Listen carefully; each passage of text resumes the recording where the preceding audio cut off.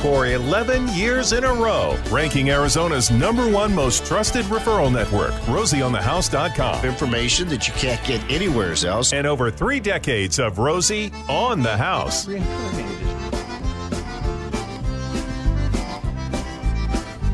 And a great big good morning to hour 2 of Rosie on the House. Come on in, the door's wide open. And if that last hour didn't make you hungry, I don't know what we got to do to get you hungry. White Barn Hay and Cattle Company. You can custom order your own beef. That's the future of grocery shopping in my eyes. And I understand if you were in the Phoenix market, you may not have heard our 4th segment. That will be on our website, and it was a really neat concept on, taking your animal and putting him on his property for him to feed it. And if that happens, or if you want to catch the entire broadcast in its full, you can always go to rosieonthehouse.com/radio. Absolutely. A couple of our affiliates are music stations and don't have news feed cut-ins, so you can go stream it live and never miss a minute. Well, I'm so hungry. I went out at the break to see if someone from the station had time to run down to the county fairgrounds. That's a neat concept. Do you know this weekend you can go to the Arizona State Fair and drive through the food court? And that's the only thing at the state fair. That's it. I understand. That's it. But the food court. So I said, look, I want you to go down there and I want you to get me 1 fried pizza, 1 fried turkey leg, 1 fried pickle, 1 fried hot dog, one basket of Indian fry bread. I want you to bring back a wheelbarrow of State Fair fried food. And a Diet Coke to go with it. And a Diet Coke, exactly. And the funny thing about the state fair that ties in, a building at the state fair gave me an idea I proposed to our guest in studio today, Mr. Don Ryden Architects. He's a returning guest. And what is that style of roofing structure in the agricultural center where they have the auctions? It's this dome, and it's all these 2x6s at a weird cut angle. It's this huge, massive roof with no big beams. What is that style? That is a structure called a lamella roof. Lamella roof. And the idea was to talk about all the different types of ceiling structures that are out there you don't see anymore because everything's these A-frame pre-built trusses that you get on a semi, and it's not this craftsmanship that you get to enjoy at an otherwise dilapidated facility. Dilapidated.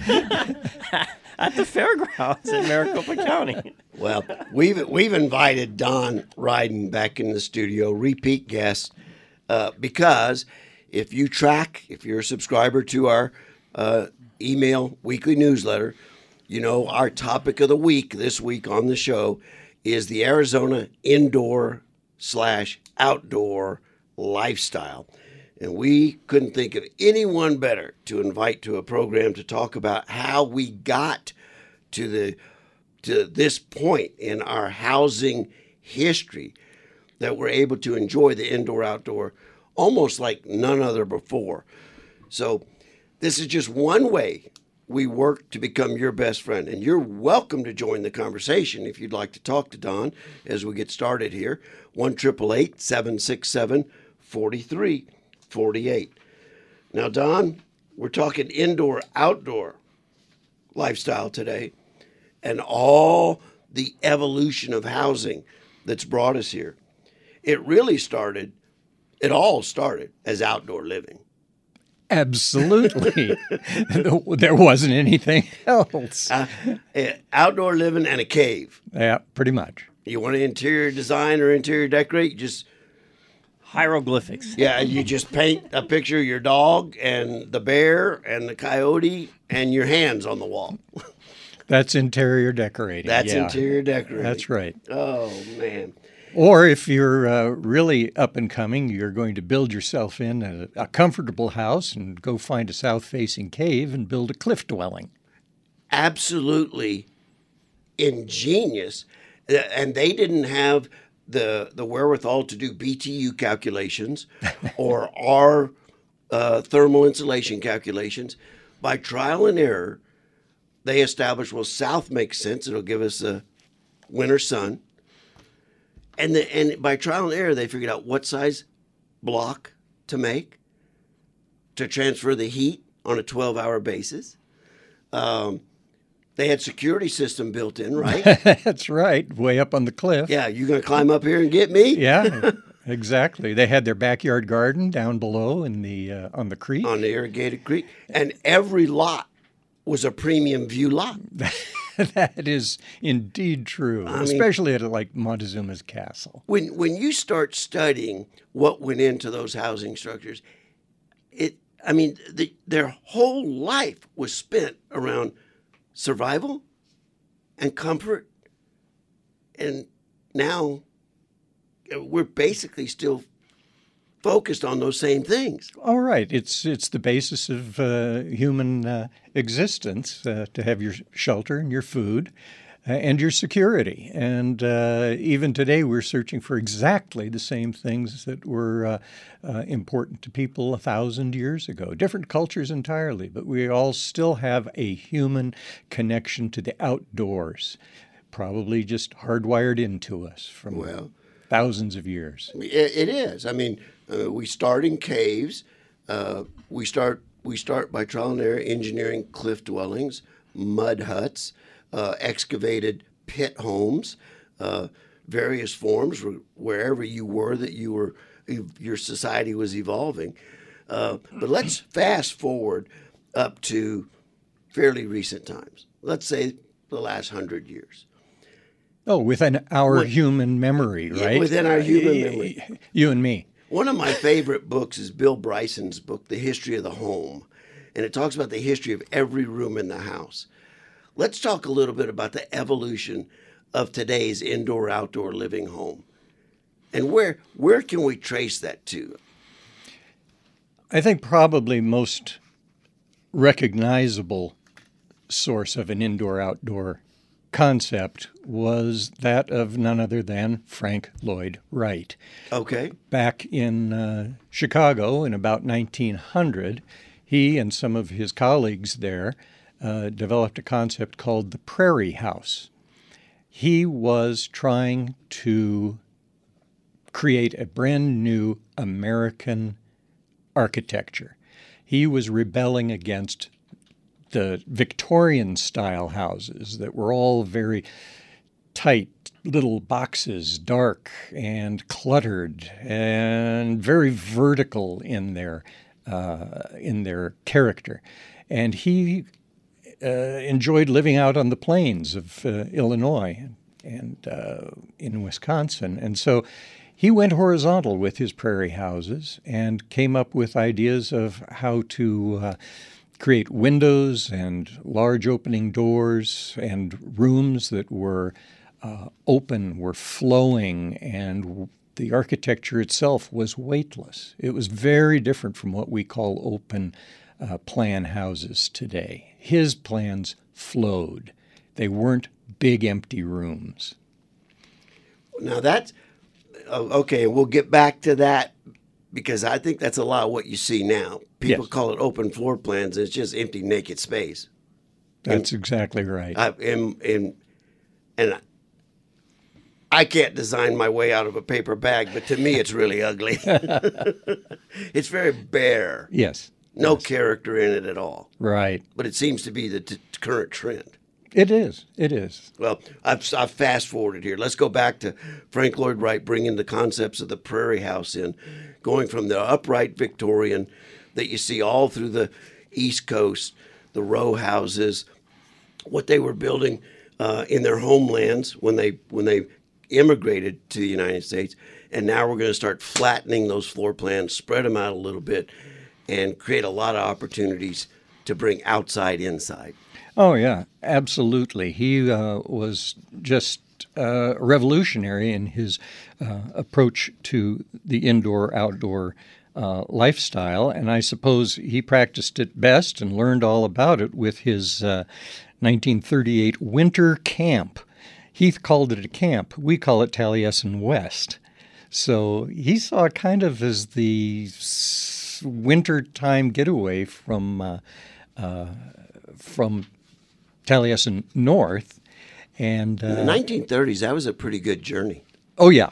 They had a caravan. In the 1930s, it was a pretty good journey to go from downtown Phoenix to Taliesin. Oh yeah, right. Pack a lunch. Oh man, all dirt road. Mm-hmm. I mean, it was, but I don't know the man, never met him, have admired his work, but being in the foot of the McDowells since the 60s, I've walked Taliesin and its surrounding property 1,000 times, and you can't help but try and imagine what it was like digging that first footing in the 1930s and saying, he was remote.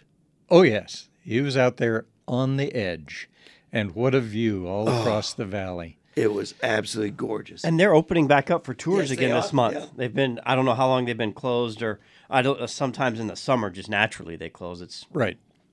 We're not as hardy as Frank Lloyd Wright was, because I understand even in the summer, he still wore a full 3-piece suit because he always said you never know when you're going to meet a client. And and they're open for tours now again. That's great.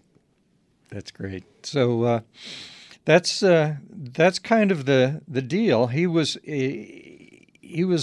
really a fellow who was trying to express the spirit of democracy in America and the freedom of the individual as an individual. And I have a quote here that he wrote about 6 years before his death in 1959. He says this idea of the spirit of democracy took hold of the old-fashioned Victorian house as we know it, took off the attic, pulled off the porch, yanked out the basement, and made a single, spacious, harmonious unit of the living room, dining room, and kitchen with appropriate entry convenience. He was writing that for you today, Rosie. In the 50s. Appropriate entry convenience. He's talking about indoor-outdoor living without quite getting to it. From Frank Lloyd Wright's own pen and mouth, brought to you by Mr. Don Ryden, who we're going to be back with here in just a couple of minutes. Y'all stay tuned. On the outside looking in. Gotta find a way back to your heart, dear. We're talking indoor-outdoor living concept and the evolution of that as we've seen it in the world of the housing market, in particular right here in the great state of Arizona. We're talking with a good friend, longtime friend, Mr. Don Ryden of Ryden Architects, historical architect of great renown, right? Yeah. It's been said.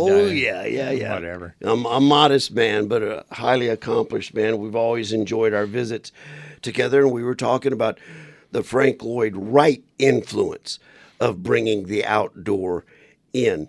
And once you move out of these 50s and 60s ranch-style cubicle homes into something more like a Bucky Haver or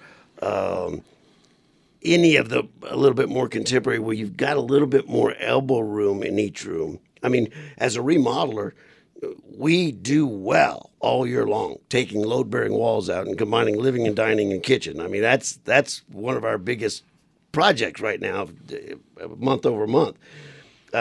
You and I both you knew him very well. I only had occasion to meet him once or twice.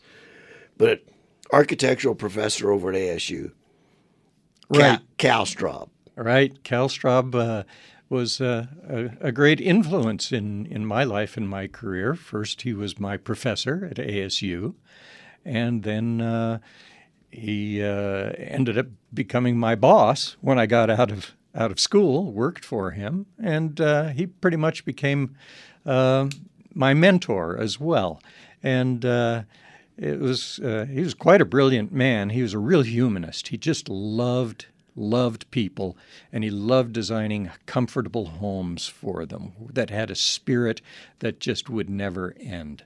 So he was a great influence on all of us back in 1969, 70.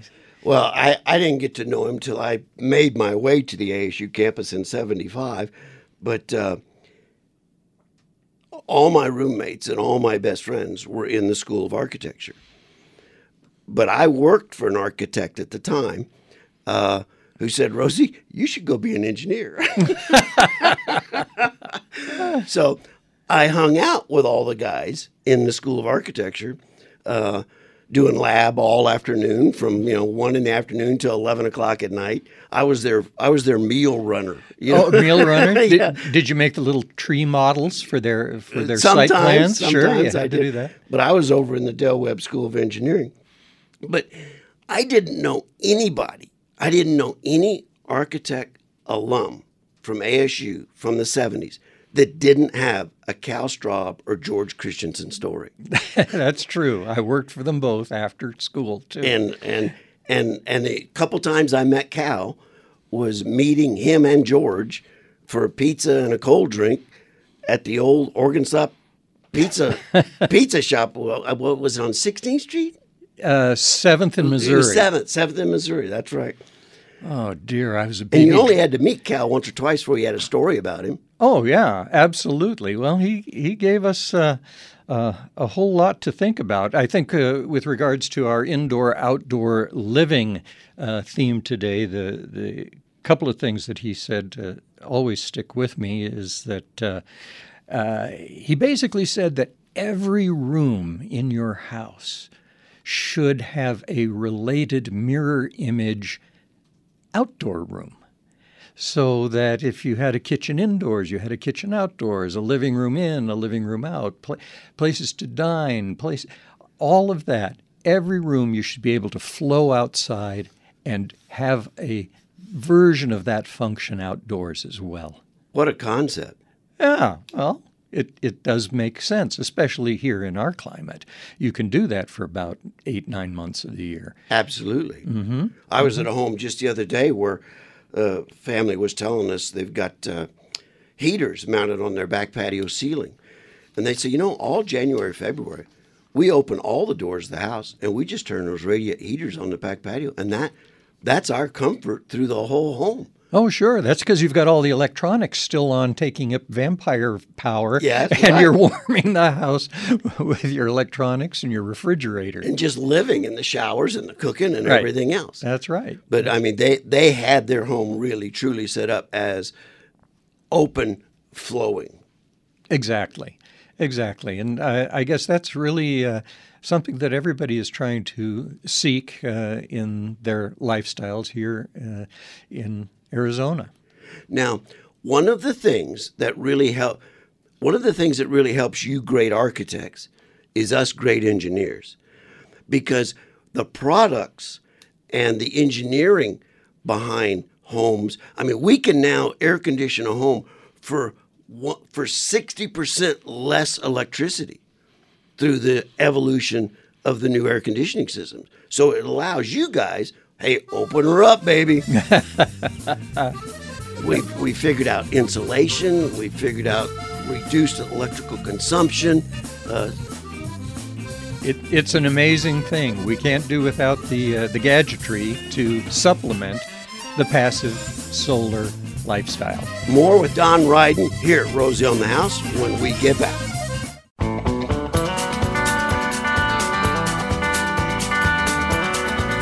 Come on in, y'all. Let me tell you about my good friends over at Sanderson Ford. They've got a promise for you. They promise and they deliver. Sanderson Ford's been promising a better car buying experience and keeping the promise for over 65 years. And now during the 65th anniversary sale, they promise the best buying experience, the biggest inventory, and the lowest prices. Look, you buy a new car, they're going to give you a 65-inch TV with the purchase of any new Ford. Romy, get in there and buy yourself a convertible GT Mustang. You get the 65-inch TV, turn the garage into your own private drive-in. You would need a garage for that, one. Yeah. I can't load hay in it, but if I had a garage, that would be something I would do. You could have your own personal drive-in. You know, the great thing about having your own personal drive-in is nobody's going to come knock on the window when you're smooching with your gal. You never went to a drive-in, did you? Well, I was just thinking about how we're going to sit in there without the 4 kids. Well, maybe throw them in a different vehicle and lock them in or something, I guess. If y'all looking for a new vehicle, I'm telling you this, whether you want your own personal drive-in at the garage or you want an F-150 or 250 or whatever Ford vehicle it is you're looking for, I'm telling you the right place to get it is at Sanderson Ford. 51st Avenue, just south of Glendale, open 6 days a week, Monday through Saturday. I got a funny story on that this morning. I traded vehicles. Tinley's been driving my 08 F-150 that's an XLT. And my 2019 is just an XL, very, as basic of a package as you can get. And that's very, I have a lot of reasons for that. When you live on a washboard road, it's just the less bells and whistles to vibrate and rattle. And I have seen washboard, over a 10-year period do a lot of strange things to a vehicle. So I always try and I know a manual crank. I can always get it up and I can always get it down on the windows. I stick to the basics for a reason. So my 808 is an XLT. My 19 is an XL. And when I told her we were switching this morning, she goes, "Ooh, I get the fancy vehicle." I thought, well, thank God she didn't see the King Ranch Platinum that they had on the lot. That's right. Isn't that the truth? Well, that's great. You want to see fancy, Sha. They got some fancy in those Platinums. Yeah, boy, they do. Absolutely. Here this morning at Rosie on the House, if you'd like to join the conversation about the evolution of indoor-outdoor living in our housing, give us a ring at 1-888-767-4348. The auto attendant will answer. Just simply push 1, and that'll put you in direct contact with my wife, Sweet Jennifer, who's in the call screening booth, taking your name and question, and we'll get to you as quick as we can. If you'd like to talk about the concept of indoor-outdoor living, we have special guest here, Mr. Don Ryden of Ryden Architects. Don, why don't we talk a little bit about the history of your firm? What's interesting about that? Everything. Some of your projects are fantastic, but I mean, you and I go back to the mid to late 70s, I think, is when we first met. Certainly. Yes, yeah. It was about 73, 74 is when we first met.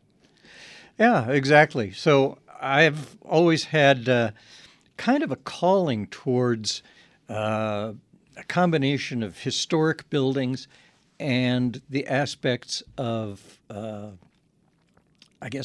passive solar sustainable living.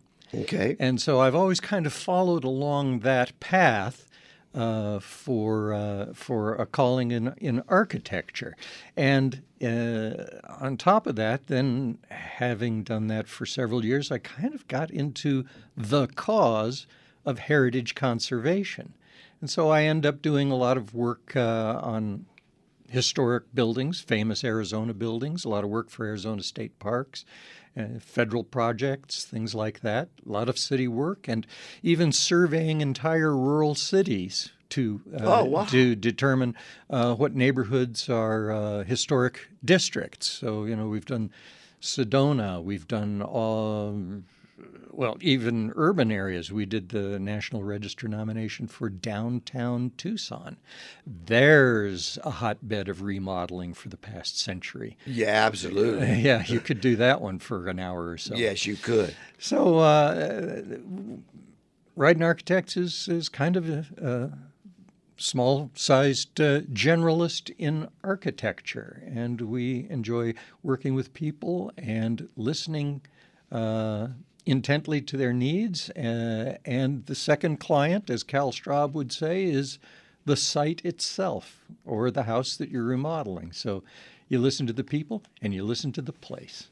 And your website. The website, rydenarchitects.com.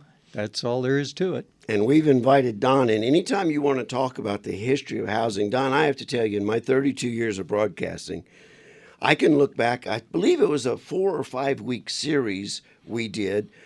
It had to be about 10 years ago.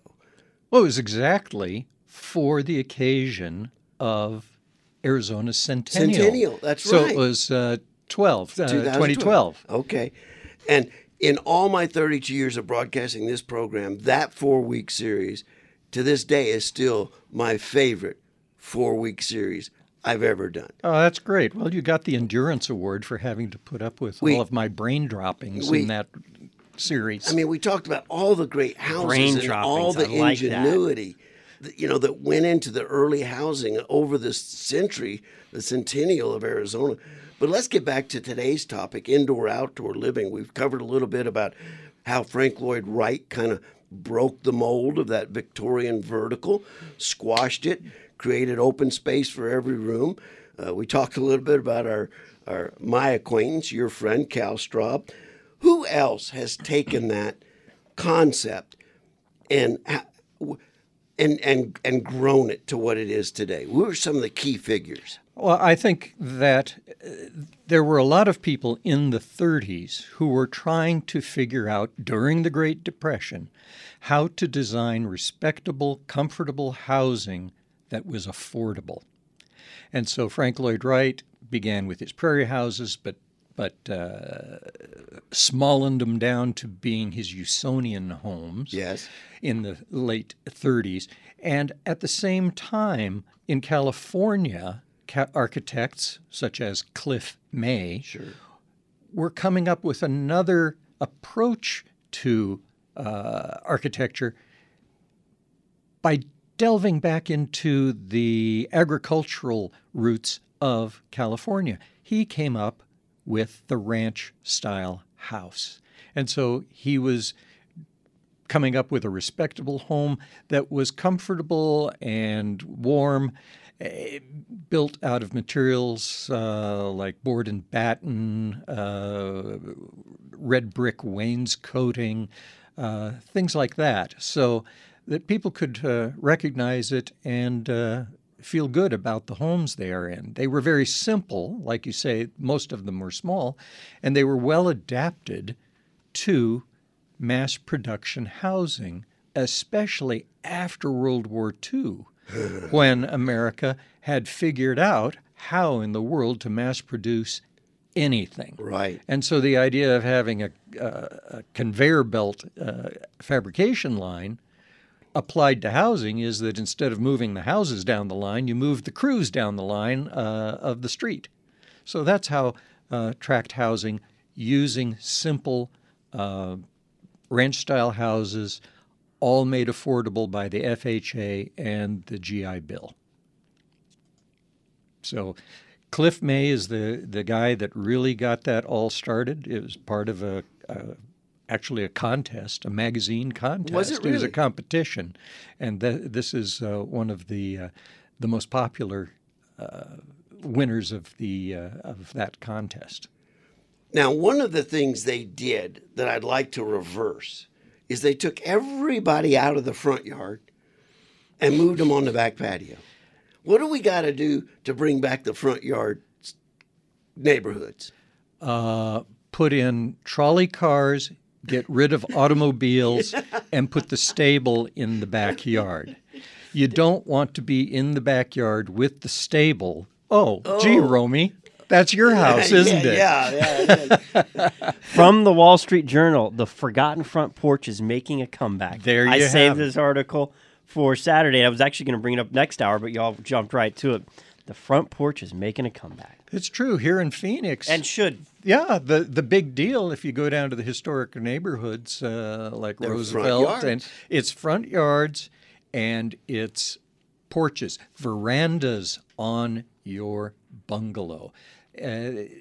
Those houses were built a couple of feet off the ground, so you actually had a little perch up there. So there's this progression of public to semi-public to semi-private, that's the porch, to the private, that's the house. And so that sort of a thing really made for tighter, happier neighborhoods because you were all together. The lots were narrow in the front and very deep. That's because there was so much pedestrian walking to get down to the trolley car. You didn't drive, you took the trolley. And so the houses were packed closer together. when they built ranch houses. They were the rambling ranch houses. Needed a wider So front. you had a wider but shallower lot. And you needed a wider lot because you had one or two cars. And now the car moved out of that detached garage in the rear to be glued onto the side of your house so that you could see your success in the tail fins of your... Show your fins off. Show your fins sticking out towards the street. Oh, and that's so pretty hilarious. soon they didn't even bother putting sidewalks in some of these ranch neighborhoods. That's true. That's very true. Now, one of the guys kind of in the Phoenix area that kind of made a name for himself for modifying that ranch into a little bit more of a contemporary look was Bucky Haver. Ralph Haver. Ralph Haver. Ralph Haver. Bucky's dad. Yeah, exactly. So right now there's a renaissance in finding and rehabilitating Ralph Haver homes. His were his take on the contemporary style. So what he did was take the spatial aspects of Frank Lloyd Wright's Usonian house and married it with the comfort and feel and vernacular materials of the ranch house, put those together and came up with this contemporary house. He still had the flow inside of space. The roofs floated over the home. He incorporated a patio with the carport, so he had patio ports. Okay. And a lot of these you see this big, broad gable on the front side of the house, which is totally backwards to the economic way of building. You would build the shorter span of your roof on the short span of your rectangle. He did it the other direction and made this big, broad, low roof. Well, I will tell you one thing just from personal experience of living here in town since the 1960s. If you ever doubt the value of good design, talk to a realtor in a Haver neighborhood and ask him, what can I get for that? What do I have to pay for that Haver house? And what do I have to pay for that track house? Mm-hmm. That's exactly true. The Haver house always brings a premium because good design brings a premium. Inside out, outside in, inside out, outside in. Here at Rosie on the House, talking about outdoor, indoor living and intermingling the two of them with historical architect and architectural historian, Mr. Don Ryden of Ryden Architects. Don, again, I want to thank you again for taking time to come in and join us and share your knowledge on the subject. I don't think we can wrap this segment up talking through the love of indoor-outdoor without talking about Cal Straub's 14 Stations of the Beer. Absolutely. He insisted that there had to be... This was actually 14 classroom material. No, this is more This like... extracurricular? This is more extracurricular Okay, stuff. all right. And with proper lubrication, we probably got better education at the Organ Stop Pizza Parlor. But he insisted that there be 14 stations of the beer that you could do your evening pilgrimage At every home. at every home. And so even to this day, no matter how large or how small a house is, I always talk to the client about thinking about 14 stations of the beer, no matter whether it's just a stump to sit on and look back at the house or some high spot up on a roof deck to go look at the mountains, whatever. We try and give people sort of a pilgrimage for their evening relaxation. That's an inspirational benchmark for any design. Oh, absolutely. It's a meditative sort of an experience. Oh. Well, again, we're talking about the evolution of housing in particular in the Arizona market through the 50s, 60s, 70s. We're learning through good design how to bring the outside in and make the inside more out. I think we have to let people know how would they get a hold of you if they'd like to visit with you, and what kind of work would you like to? Give me a call at the office telephone. Do I have to own a historical home to call you? Oh no, not at all. Okay. Not at all. Any old house will do. Any new house will do. Right. Any vacant lot would do. Okay, all right. So we could help you out with that. You could call me at Ryden Architects at 602-253-5381, or email me at don@rydenarchitects.com. And how are Don and Eric Ryden going to design the future? What's the future of housing? Well, the future of indoor-outdoor housing, I suppose, is based on, well, at least this week. Seriously, things change. Amen. This week, it's dealing with climate, that is global warming. Global warming. There you have it. Warning. Yeah, warning. Global warming. Our clients are worried about climatic conditions and paying for their air conditioning. Well, maybe you should be living outdoors more. The other thing is health and safety. And so those are the three things that I see right now in what we do with indoor-outdoor living. We deal with their work, their play, their health, and their harmony. Those are the four big criteria for thinking about how to live inside out while we're all upside down. I love it. And the website, Don? Just go to RydenArchitects.com. RYDEN. Mm-hmm. Don Ryden. Proud to call him a good friend. Don, it's going on 45 years. Yeah, I was counting the rings of the tree the other day, and it has been a long time. I think we're overdue for another dinner at Wright's. There you go. All right. When it opens. When it reopens. Let's get that on the calendar for sure. Well, thank you for having me along today and putting up with me. We were talking yesterday on the phone, and Don said, well, I want to bring up from the back of my mind the things you may be bringing up. I said, Don, I'm not even going to scratch the surface of your mind. Don't worry about dragging up anything from the back. Brain droppings. And I like this concept. We've got to do one on ceilings because there's so much more to ceilings than just either a flat or a vaulted gypsum board. Oh, yeah.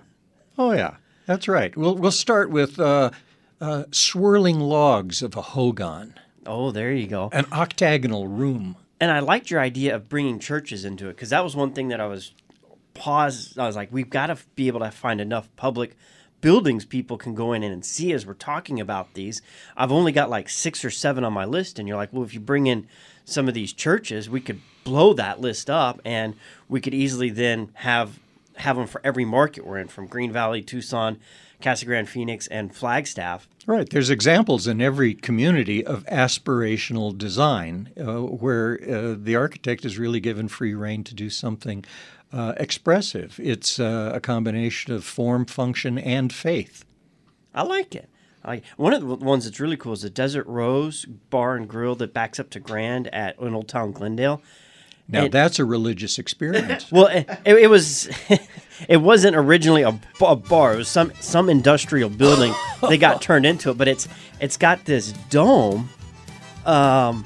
With the I'll have to bring pictures, but we're gonna do that one. Okay, we'll do slides next time on the radio. There you go. That's with the digital world and podcasts, we might be able to incorporate something. Zoomy.